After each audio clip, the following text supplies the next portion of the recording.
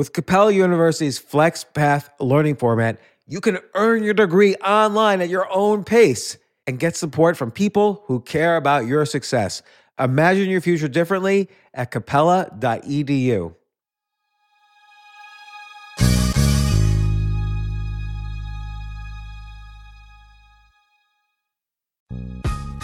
This isn't your average business podcast, and he's not your average host. This is the James Altucher Show on the Stansberry Radio Network. This is James Altucher at the James Altucher Show. I'm really happy to have one of my favorite podcasters, writers, whatever, Adam Carolla, on the show. Adam, welcome. Thanks for having me. Adam, you've had like an incredible career. Like some people are, you know, they have a TV show or they're a writer or they're a podcaster. I feel like you've done everything, and it's in such a way that people can learn from it. I feel like there's this mythology of, you know, go to college, get the job, work hard, then retire, and life is good. You've sort of, and you even say this in your book, President Me, you're a self-made millionaire, but you've pieced it together from scratch. Like in the very beginning, you met Jimmy Kimmel by being his boxing trainer. Like, how did that happen? I had been studying comedy and attempting to do comedy with no real success for a number of years. And I always wanted to get into radio, and I always wanted to learn about radio. And once I found out that there was going to be a boxing match between Jimmy Kimmel and Michael the Maintenance Man, the morning zoo crap. Jimmy was the sports guy. Michael was the maintenance man. Once I learned classic boxing match. Yes, I said I want to be a part of this. And I didn't go there to meet Jimmy. I went there just to see what the radio station looked like and try to learn something. I ended up hooking up with Jimmy, and we became very fast friends. And I think we both realized pretty immediately that we would be good for each other. And since no one else seemed to care or appreciate us, we figured we could appreciate us. He wasn't doing anything back then either, and he got me into radio, and as I say, the rest is history. And I think people don't appreciate it. It's not like you guys suddenly pitched the Man Show and were huge successes. Like you mentioned in one of your books, I think it was your second book, you guys are like traveling around the country, sharing hotel rooms. Like you really were working every step of the way to climb that ladder in the entertainment industry. It wasn't like this, entitled success. Yeah, what people don't realize is I don't think they can. I don't think people can intellectually understand that Jimmy Kimmel. There was a time when Jimmy Kimmel wasn't Jimmy Kimmel, and nobody knew who he was, and nobody cared who he was. There's this. I suppose there's always this sort of feeling like someone is looking at Jimmy when he's 27 and winking and going, "Oh yeah, one day I know." It was quite the opposite. People. We proposed doing a radio show together at some point, and actually, what happened is somebody proposed I do a radio show. And I pulled that person aside and I said, I got a better idea. How about me and my buddy Jimmy Kimmel do the show together? And this guy, who had 20 years in the radio industry, said, Jimmy's more of a behind-the-scenes guy. He's not really what you call talent. Why did you want to bring him along? Why didn't you want to do it yourself? Because I saw something in Jimmy very immediately, and Jimmy saw, first off, I felt definitely a sense of allegiance to the guy for what he'd done for me over a pretty short period of time. Number one. Number two, I liked him on a personal level. I wanted to hang with the guy, but I also thought, here's a talented guy. So why wouldn't I want to work with this guy? We're very funny together. What's wrong with that? But nobody else at the time saw it, and I understood. You know, that's the other thing too, is you think everyone's just going to jump in line. They're not. You know, they're not just going to jump in line. Not at all. Not by a long shot. As a matter of fact, you know, when we were pitching the Man Show around, we had people telling us, well, what about the feminine point of view? And we'd say, well, there is no feminine point of view. And they'd go, well, what kind of show is this? And we'd say, well, now we have the show Girls. That's the feminine point of view. Right. We go, it's called the Man Show. That's the show. And they'd go, well, no, not so fast. You need the feminine point of view in there. And it just goes to show that, look, most people aren't what you call visionaries. Well, you know, it seems like with podcasting, you were able to do away with the gatekeepers. You don't have to worry about any network executives. And I mean, I've seen in your books, you've pitched shows to CBS, NBC. You've dealt with so much rejection, but you keep, you know, as they say in the entrepreneurship world, you keep pivoting. You keep finding an alternative way to get your message out. And podcasting was perfect for you because there's no gatekeepers. Right.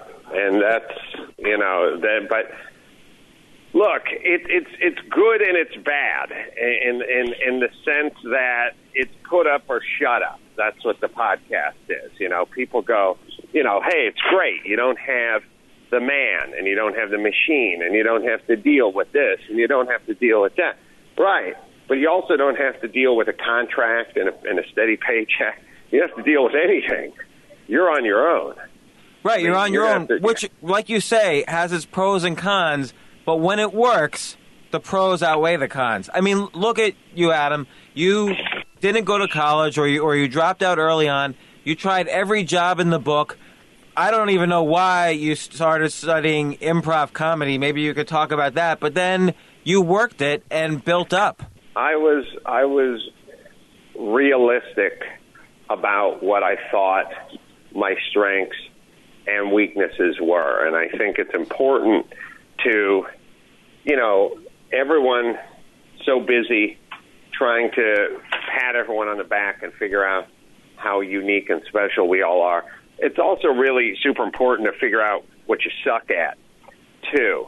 And also, you know, the other thing that always kind of cracked me up about school and business is, you know, they'd go, well, do you want to be a fireman? Do you want to be a lawyer? Do you want to be a doctor? Do you want to be a nurse? Do you want to be a school teacher? They should tell you, I've always said this, you know, it's funny because I was talking to my kids, and I got into that, you know, what do you want to do? What do you want to do? And they said, well, you know, I want to be a school teacher, or I want to work at the zoo, you know, whatever kids tell you. And my answer was, okay, you know, you can work at the zoo, but if you want to work at the zoo, you can't drive Daddy's car. And they said, you know, what do you mean? And I said, you're not going to be able to afford Daddy's car. This car you love driving around in so much? Yeah. I said, you work at the zoo, you can't afford to drive this car, which is fine.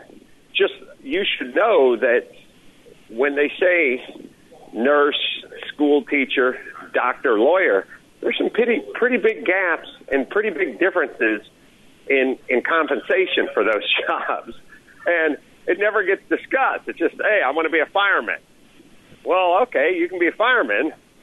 You ain't driving an Audi A7. That's funny. You know, I had a similar conversation with my dad when I told him I wanted to be a psychologist. And he said, you know, you're not going to make any money if you're a psychologist. And I said, that's okay. It's not all about money. And then he was just brutally honest with me. He said, well, you're not going to meet any women that way. And, oh, wow. Yeah, and he was just, and he was an ugly guy, and I'm an ugly guy, and he was just right. So I had to figure out a job that made me more money. So I don't know if it helped me meet more women, but we'll see. Well, your dad was the point is your dad was realistic about your skill. And it's true. No, I mean, look, you're not doing.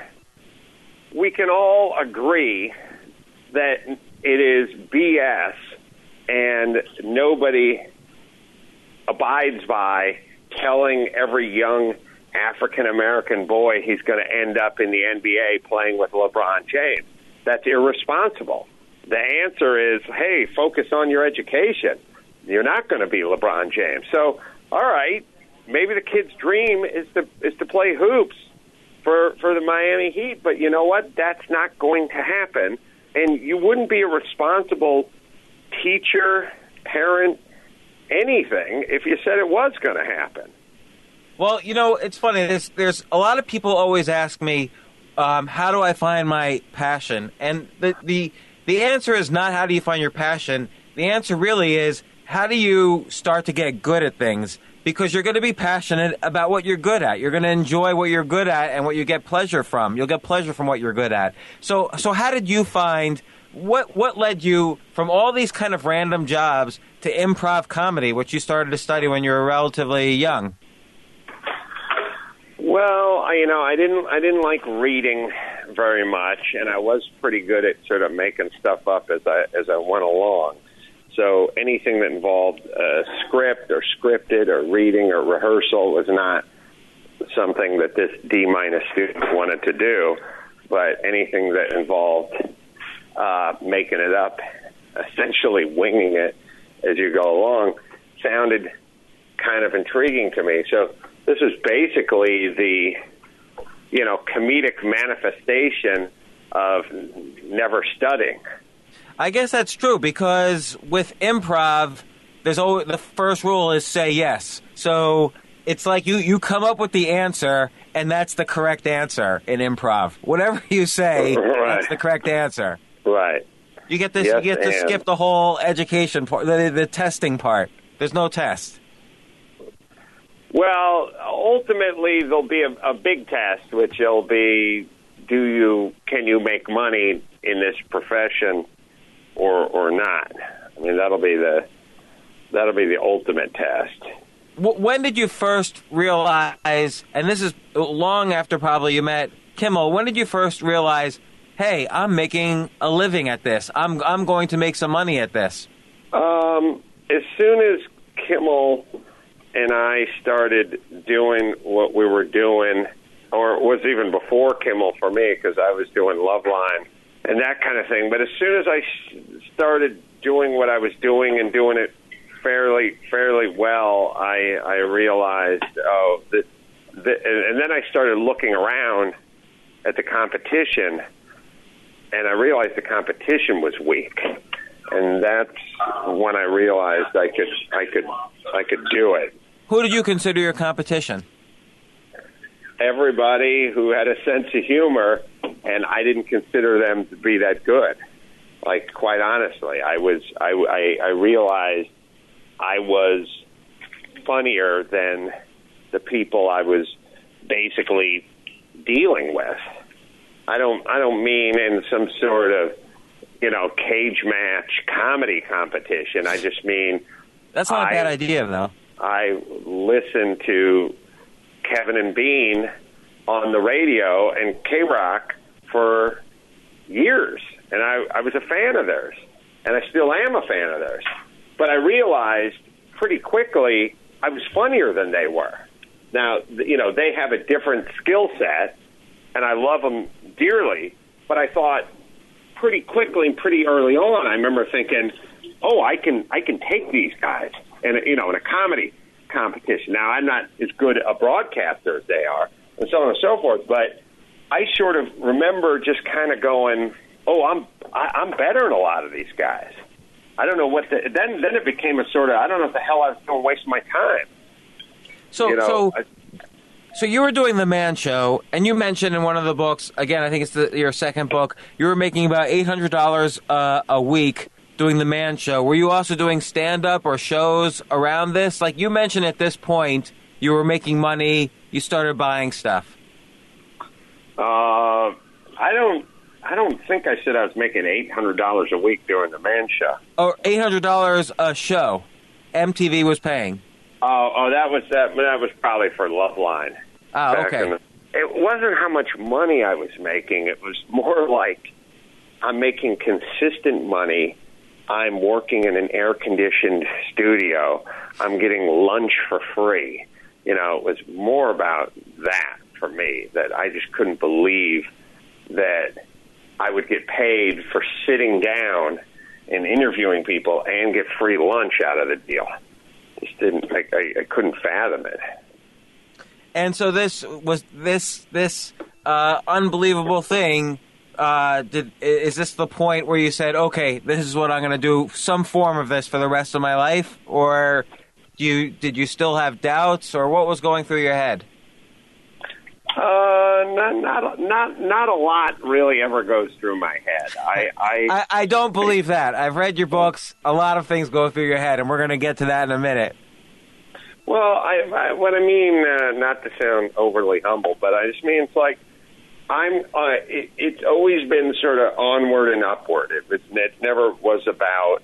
I was never Jim Carrey sitting up on Mulholland looking over the lakes of Los Angeles and writing myself a check for $10 million that one day I would cash. Like I never got into that bullshit. I was just like, look, you got a good sense of humor, and there are guys with a good sense of humor that manage to make a good bit of money, and then there's guys with a good sense of humor manage to commit suicide, overdose on heroin. So,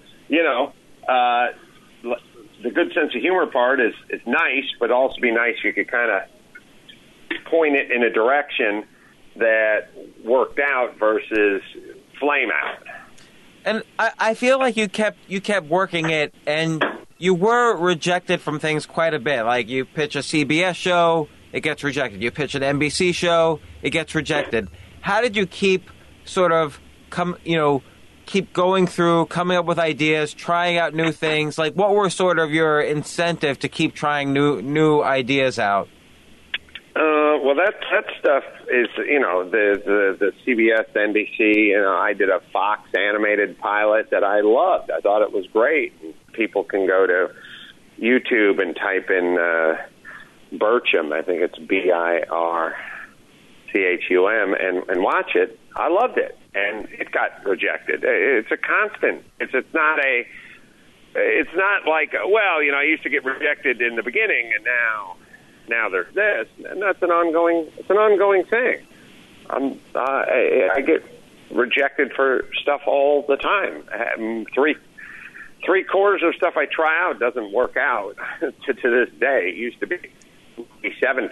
Now I've cut it down to 71%, but it's the same thing. It doesn't change. I think people in general are afraid of that, though. So people know that when they take their 9-to-5 cubicle job, say, and again, there's nothing wrong with that, but I feel like they stay in their comfort zone because it reduces that percentage of rejection. You have to be willing to break out of that comfort zone to really succeed. But the whole thing about rejection is it's kind of like, I don't know, cop writing you a chicken ticket for rolling for a four-way stop. Like, how personally do you want to take that? Do you know what I'm saying? Right. CBS, NBC, Fox, they pass on 100 shows a year. And then the next year they pass on another 100. And since I got passed up by CBS and NBC, they passed on 2,000 shows. I'm not sitting around licking my wounds. I know those shows would have been successful. I know the ideas were good. I felt strongly about them. I gave it all I had to give. I never, the only time I feel bad is when I feel like I didn't do a good job. I don't feel that way. I felt like I did a good job, and it didn't work out. So I want to talk about your most. I don't look at it as being rejected. Right.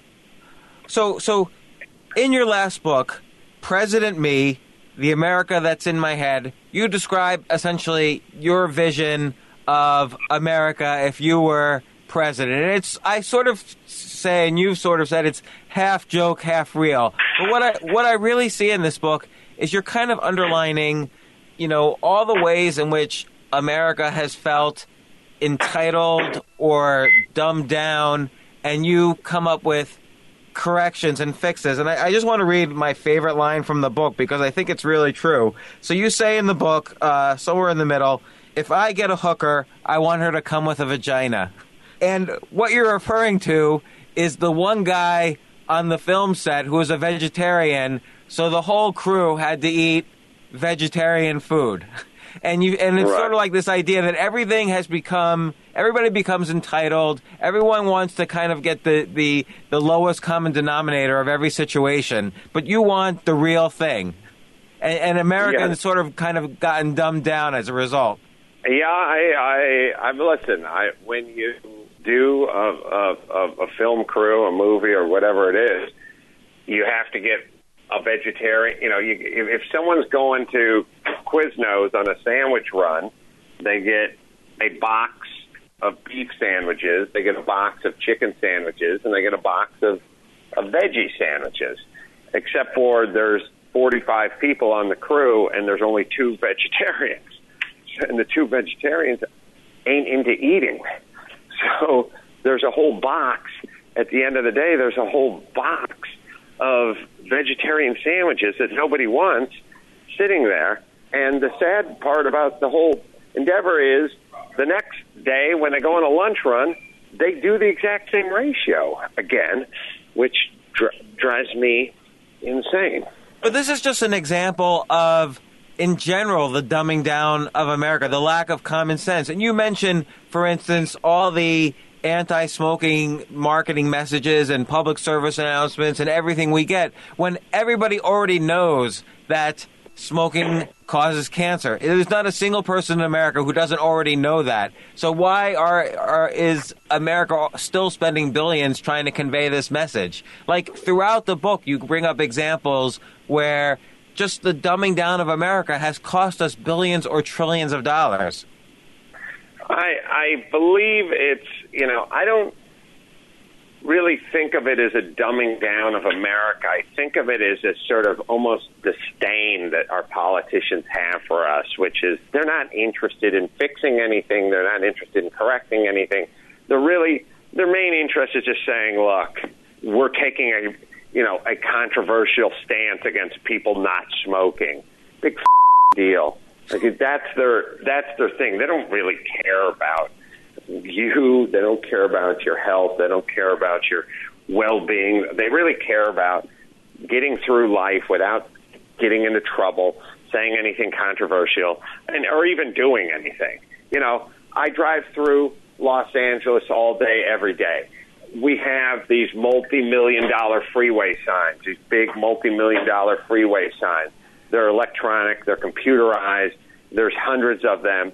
It probably costs millions of dollars a year to keep working and keep active, and all they ever say is click it or ticket on them. Now, so what are they saying? Put your seatbelt on. To who? The hundreds of millions of people that are driving underneath them with their seatbelts on as they speak? What are we talking about here? Every single car that's manufactured has a placard and a chime and a light-up thing that goes off when your seatbelt is not on. So what the do we need this for? Right. So we don't need it. That's... Well, what I'm saying is it's a perfect example. Obviously, there's not a human being who either it's one of 2 groups. Either you wear your seatbelt, which is 99.9% of everyone we know. We all wear our seatbelts. Then there's the 1% that doesn't wear their seatbelt, and guess who's not going to be affected by a sign that says click it or ticket? The rebel biker who says, I ain't wearing a seatbelt when I'm driving the old lady's car. So that's the one that doesn't give a shit about your click it or ticket campaign. So how many people is this affecting? The answer is 0. There's nobody who isn't either wearing their seatbelt or committed to not wearing their seatbelt who is passing by your stupid sign. Now, it's not just the politicians, though, that you point out. Like for instance, you have one mention, and this is just one among many, no destination or theme weddings. People in general, like I personally can't stand being invited to a destination wedding. It's like the biggest waste of time in the world. And you're right. This should be outlawed. But it's not just politicians. It's the in general entitlement that people feel like, oh, I'm getting married, so people should come to wherever I invite them to and dress however I want them to celebrate my day. Like, you address this general entitlement that people seem to have across America. Well, I mean, obviously, it starts at the school. It starts with the kids. It starts with the parents. Yeah, I mean, it starts with next to nothing, and now, I mean, when you come to something like a wedding, look out. Now that's a real, I mean, if you're going to make a big deal out of the nothing occasion, imagine what you're going to make out of the things that are actually occasions, like weddings. Well, I've lost friends not going to their Hawaii wedding. I'm in New York. There's no way I'm going to fly to Hawaii for like July 4th to go to their little half-hour celebration. I agree.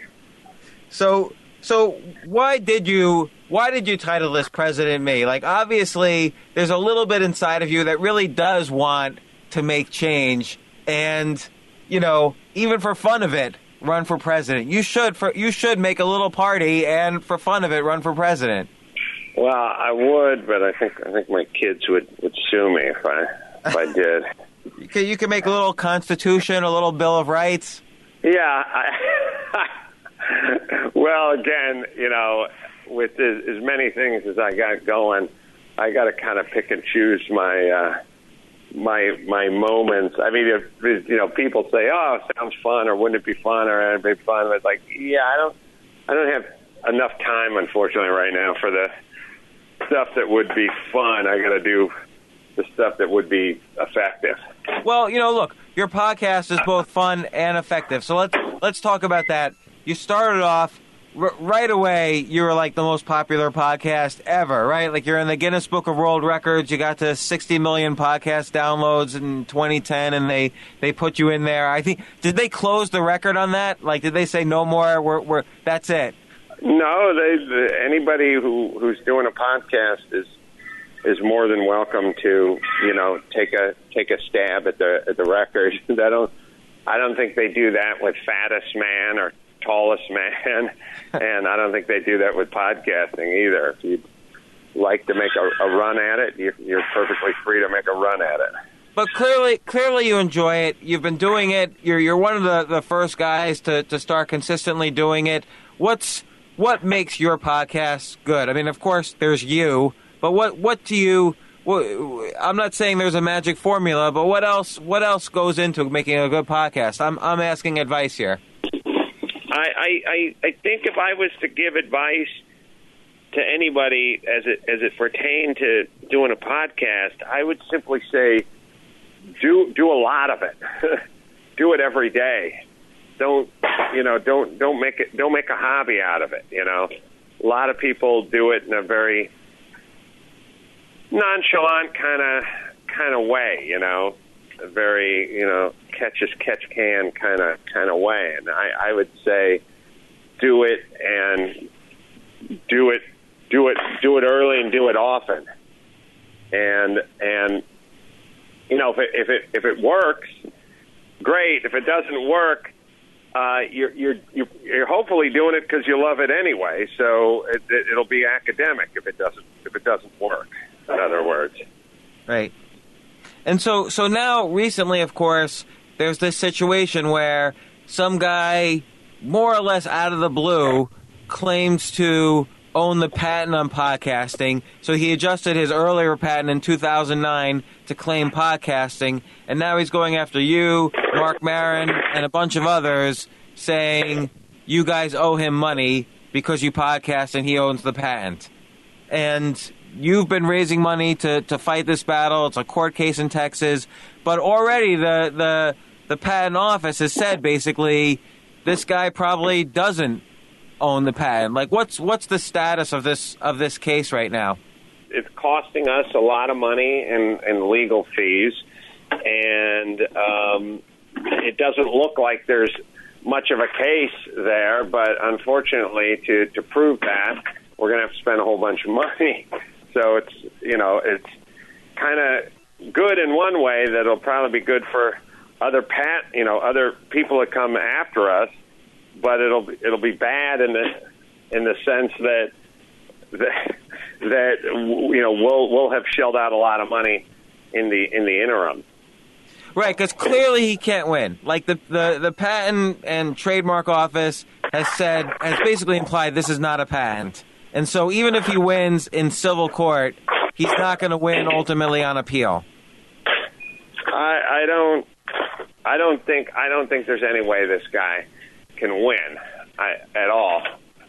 But again, that doesn't mean he's not going to charge us $1 gazillion in legal fees to find out that he couldn't win. Why? And again, this is me being naive, but why pay legal fees? Why not let him win in local court and then just appeal? I basically said the same question. If the guy doesn't have a case, why are we even fighting it? Well, the point is as it's been explained to me, the thing goes off, I don't know, September, and we either show up or we don't, and we have to show up and we have to mount a case. Otherwise, we're going to lose, and if we lose, it can be millions of dollars. So it's one of these things where I'm with you, and I'm like, what the hell, and who are we talking to here? But unfortunately, I have to listen to the lawyers on this one. I pretend to be a lawyer on Twitter and usually give very good legal advice, but I will take your word for it that your lawyer said differently. But let me ask you this. So I'm going to play the devil's advocate for a second. Let's say somebody invents something, but they don't have the financial resources to use what they invent. So let's say someone invents the smart toilet, like you pee in a toilet and it diagnoses whether you have cancer or not, but they don't have the financial resources to create the smart toilet, and later, I don't know, GE creates the smart toilet. Shouldn't the patent inventor get something in that case? So this is different than your case, but I'm just trying to understand patent reform as you see it. Well, look, I believe it's like anything else. Like we go, look, do we want companies taking advantage of their employees and locking them in sweatshops and blah, blah, blah? And you go, no, we don't. So we're for unions. Right. We're for the spirit of a union and all the good things a union can do. But at some point when the teacher molests the student and we can't fire him because of the union, then we realize, well, it's probably gone too far then at that point. I don't think anybody has any fundamental problem with the notion of people keeping their intellectual property and so on and so forth. I think everybody is, down with that, so to speak. And so, the answer isn't, well, there should be no such thing as a patent. Like, of course there should be there should be a patent. And of course there's a place for people protecting their intellectual property and so on and so forth. The question is when do you cross the line? Where does it go too far? I think that's something we're running into as a nation constantly. Like, should we pay taxes? Yeah, of course we should pay taxes. Are taxes a good thing? Yeah, they pay for the roads and the schools. Good. Now, are these guys now going nuts and overtaxing everyone and basically forcing them to move out of the state of California? Yes. So, we can all agree on taxes, and we can all agree that we should pay taxes. But when it starts to spin out of control, that's when there's an issue. And so here's a case where this guy had this patent for distributing audio cassettes, and he long after podcasting started, he modified his patent to include podcasting simply because everyone else forgot to do that, and now he's taking advantage of it. That's it, right. Now, if you came up with the line, "Where's the beef?" and I started printing up T-shirts and selling them saying, "Where's the beef?" and I didn't cut you in on it, then that's wrong. On the other hand, what this guy's doing is wrong. So there's always going to be, I think that's the problem with everything is everybody says, well, you don't think these people should be running wild in the streets, and everyone just ripping off everyone else's idea. And it's like, no, I don't. Because believe you me, I have Mangria. That's my product. I invent things too, and I don't want someone else coming out with their own line of signature cocktail and calling it Mangria. That's mine. I've copywritten it. So I understand that you can't, have my podcast and start selling it to people, and selling commercial time against this. That's mine. So I understand how that goes. This, unfortunately, is not that. This is sort of a case where he kind of came up with his patent after the fact, which I don't know the exact laws, but it seems wrong, like after people have been podcasting for 10 years, to suddenly redefine your patent to describe podcasting. That's what seems incorrect to me. Well, it's not incorrect. It's a obvious play for cash, which is what these guys do, which is why we don't like it. Has anyone paid him? He's had various suits with various entities and gotten, some gotten paid, some he's won. Yes. But not podcast though. No podcaster has paid him. No pod. Well, we're the only one he sued so far. Okay, so but the EFF is helping you. The Electronic Frontier Foundation's helping kind of deal with the Patent and Trademark Office with this, and they've pushed this as well. Oh yeah, they're behind this too, but they're not behind us per se. Right. So, are you going to go to Texas in September and actually testify in court? Most likely, yeah. That's probably what it's probably going to come down to. That, yeah. So I don't want to, but yeah. Let's take a worst case scenario. Let's say he wins and somehow or other it goes all the way up to the Supreme Court and they say, yeah, this guy, you owe him money. Like, what's going to happen? I really have not even considered that. It's virtually impossible that this guy win in any real court environment with us. It's virtually impossible because he just does not have a case in terms of damages caused on our behalf. He just literally does not have a case. Well, so, and I've been involved in other patent cases, and I can tell you when the Patent and Trademark Office says you don't have a patent, then it doesn't matter what happens in civil court, in a local civil court. There's no money that's going to be exchanged. Right, and I listen. I am not worried at all about the case. What I'm worried about is spending over $1 million to prove there is no case. Right. So what's the website people can go to? I know people can donate to your case. What's the website people can go to? They can go to fundanything.com and /patent troll. They want to find out about this. Okay, that's good to know. So I want to go for one more second back to your book, President Me, because there's another line that really intrigued me in that book. You're talking about the Arab Spring and all the revolutions that were happening and the people dragging, dead bodies through the street. And, a civilized country should basically ask, and you say this, what would Switzerland do? And I thought that was a very interesting line because I don't really know, and I don't know if you know, I didn't really know what Switzerland would do because it took me a while. I don't think Switzerland has a president. I don't know how they run their country. Do you know how they run their country? No, but I don't think anyone knows. I've asked around after I read this line in your book. No one actually knows how Switzerland runs their country. I don't know, but all I know is You never hear the evening news start off with, trouble out of Switzerland, and especially, not every other news. I mean, every other newscast you turn on is trouble in the Middle East, right?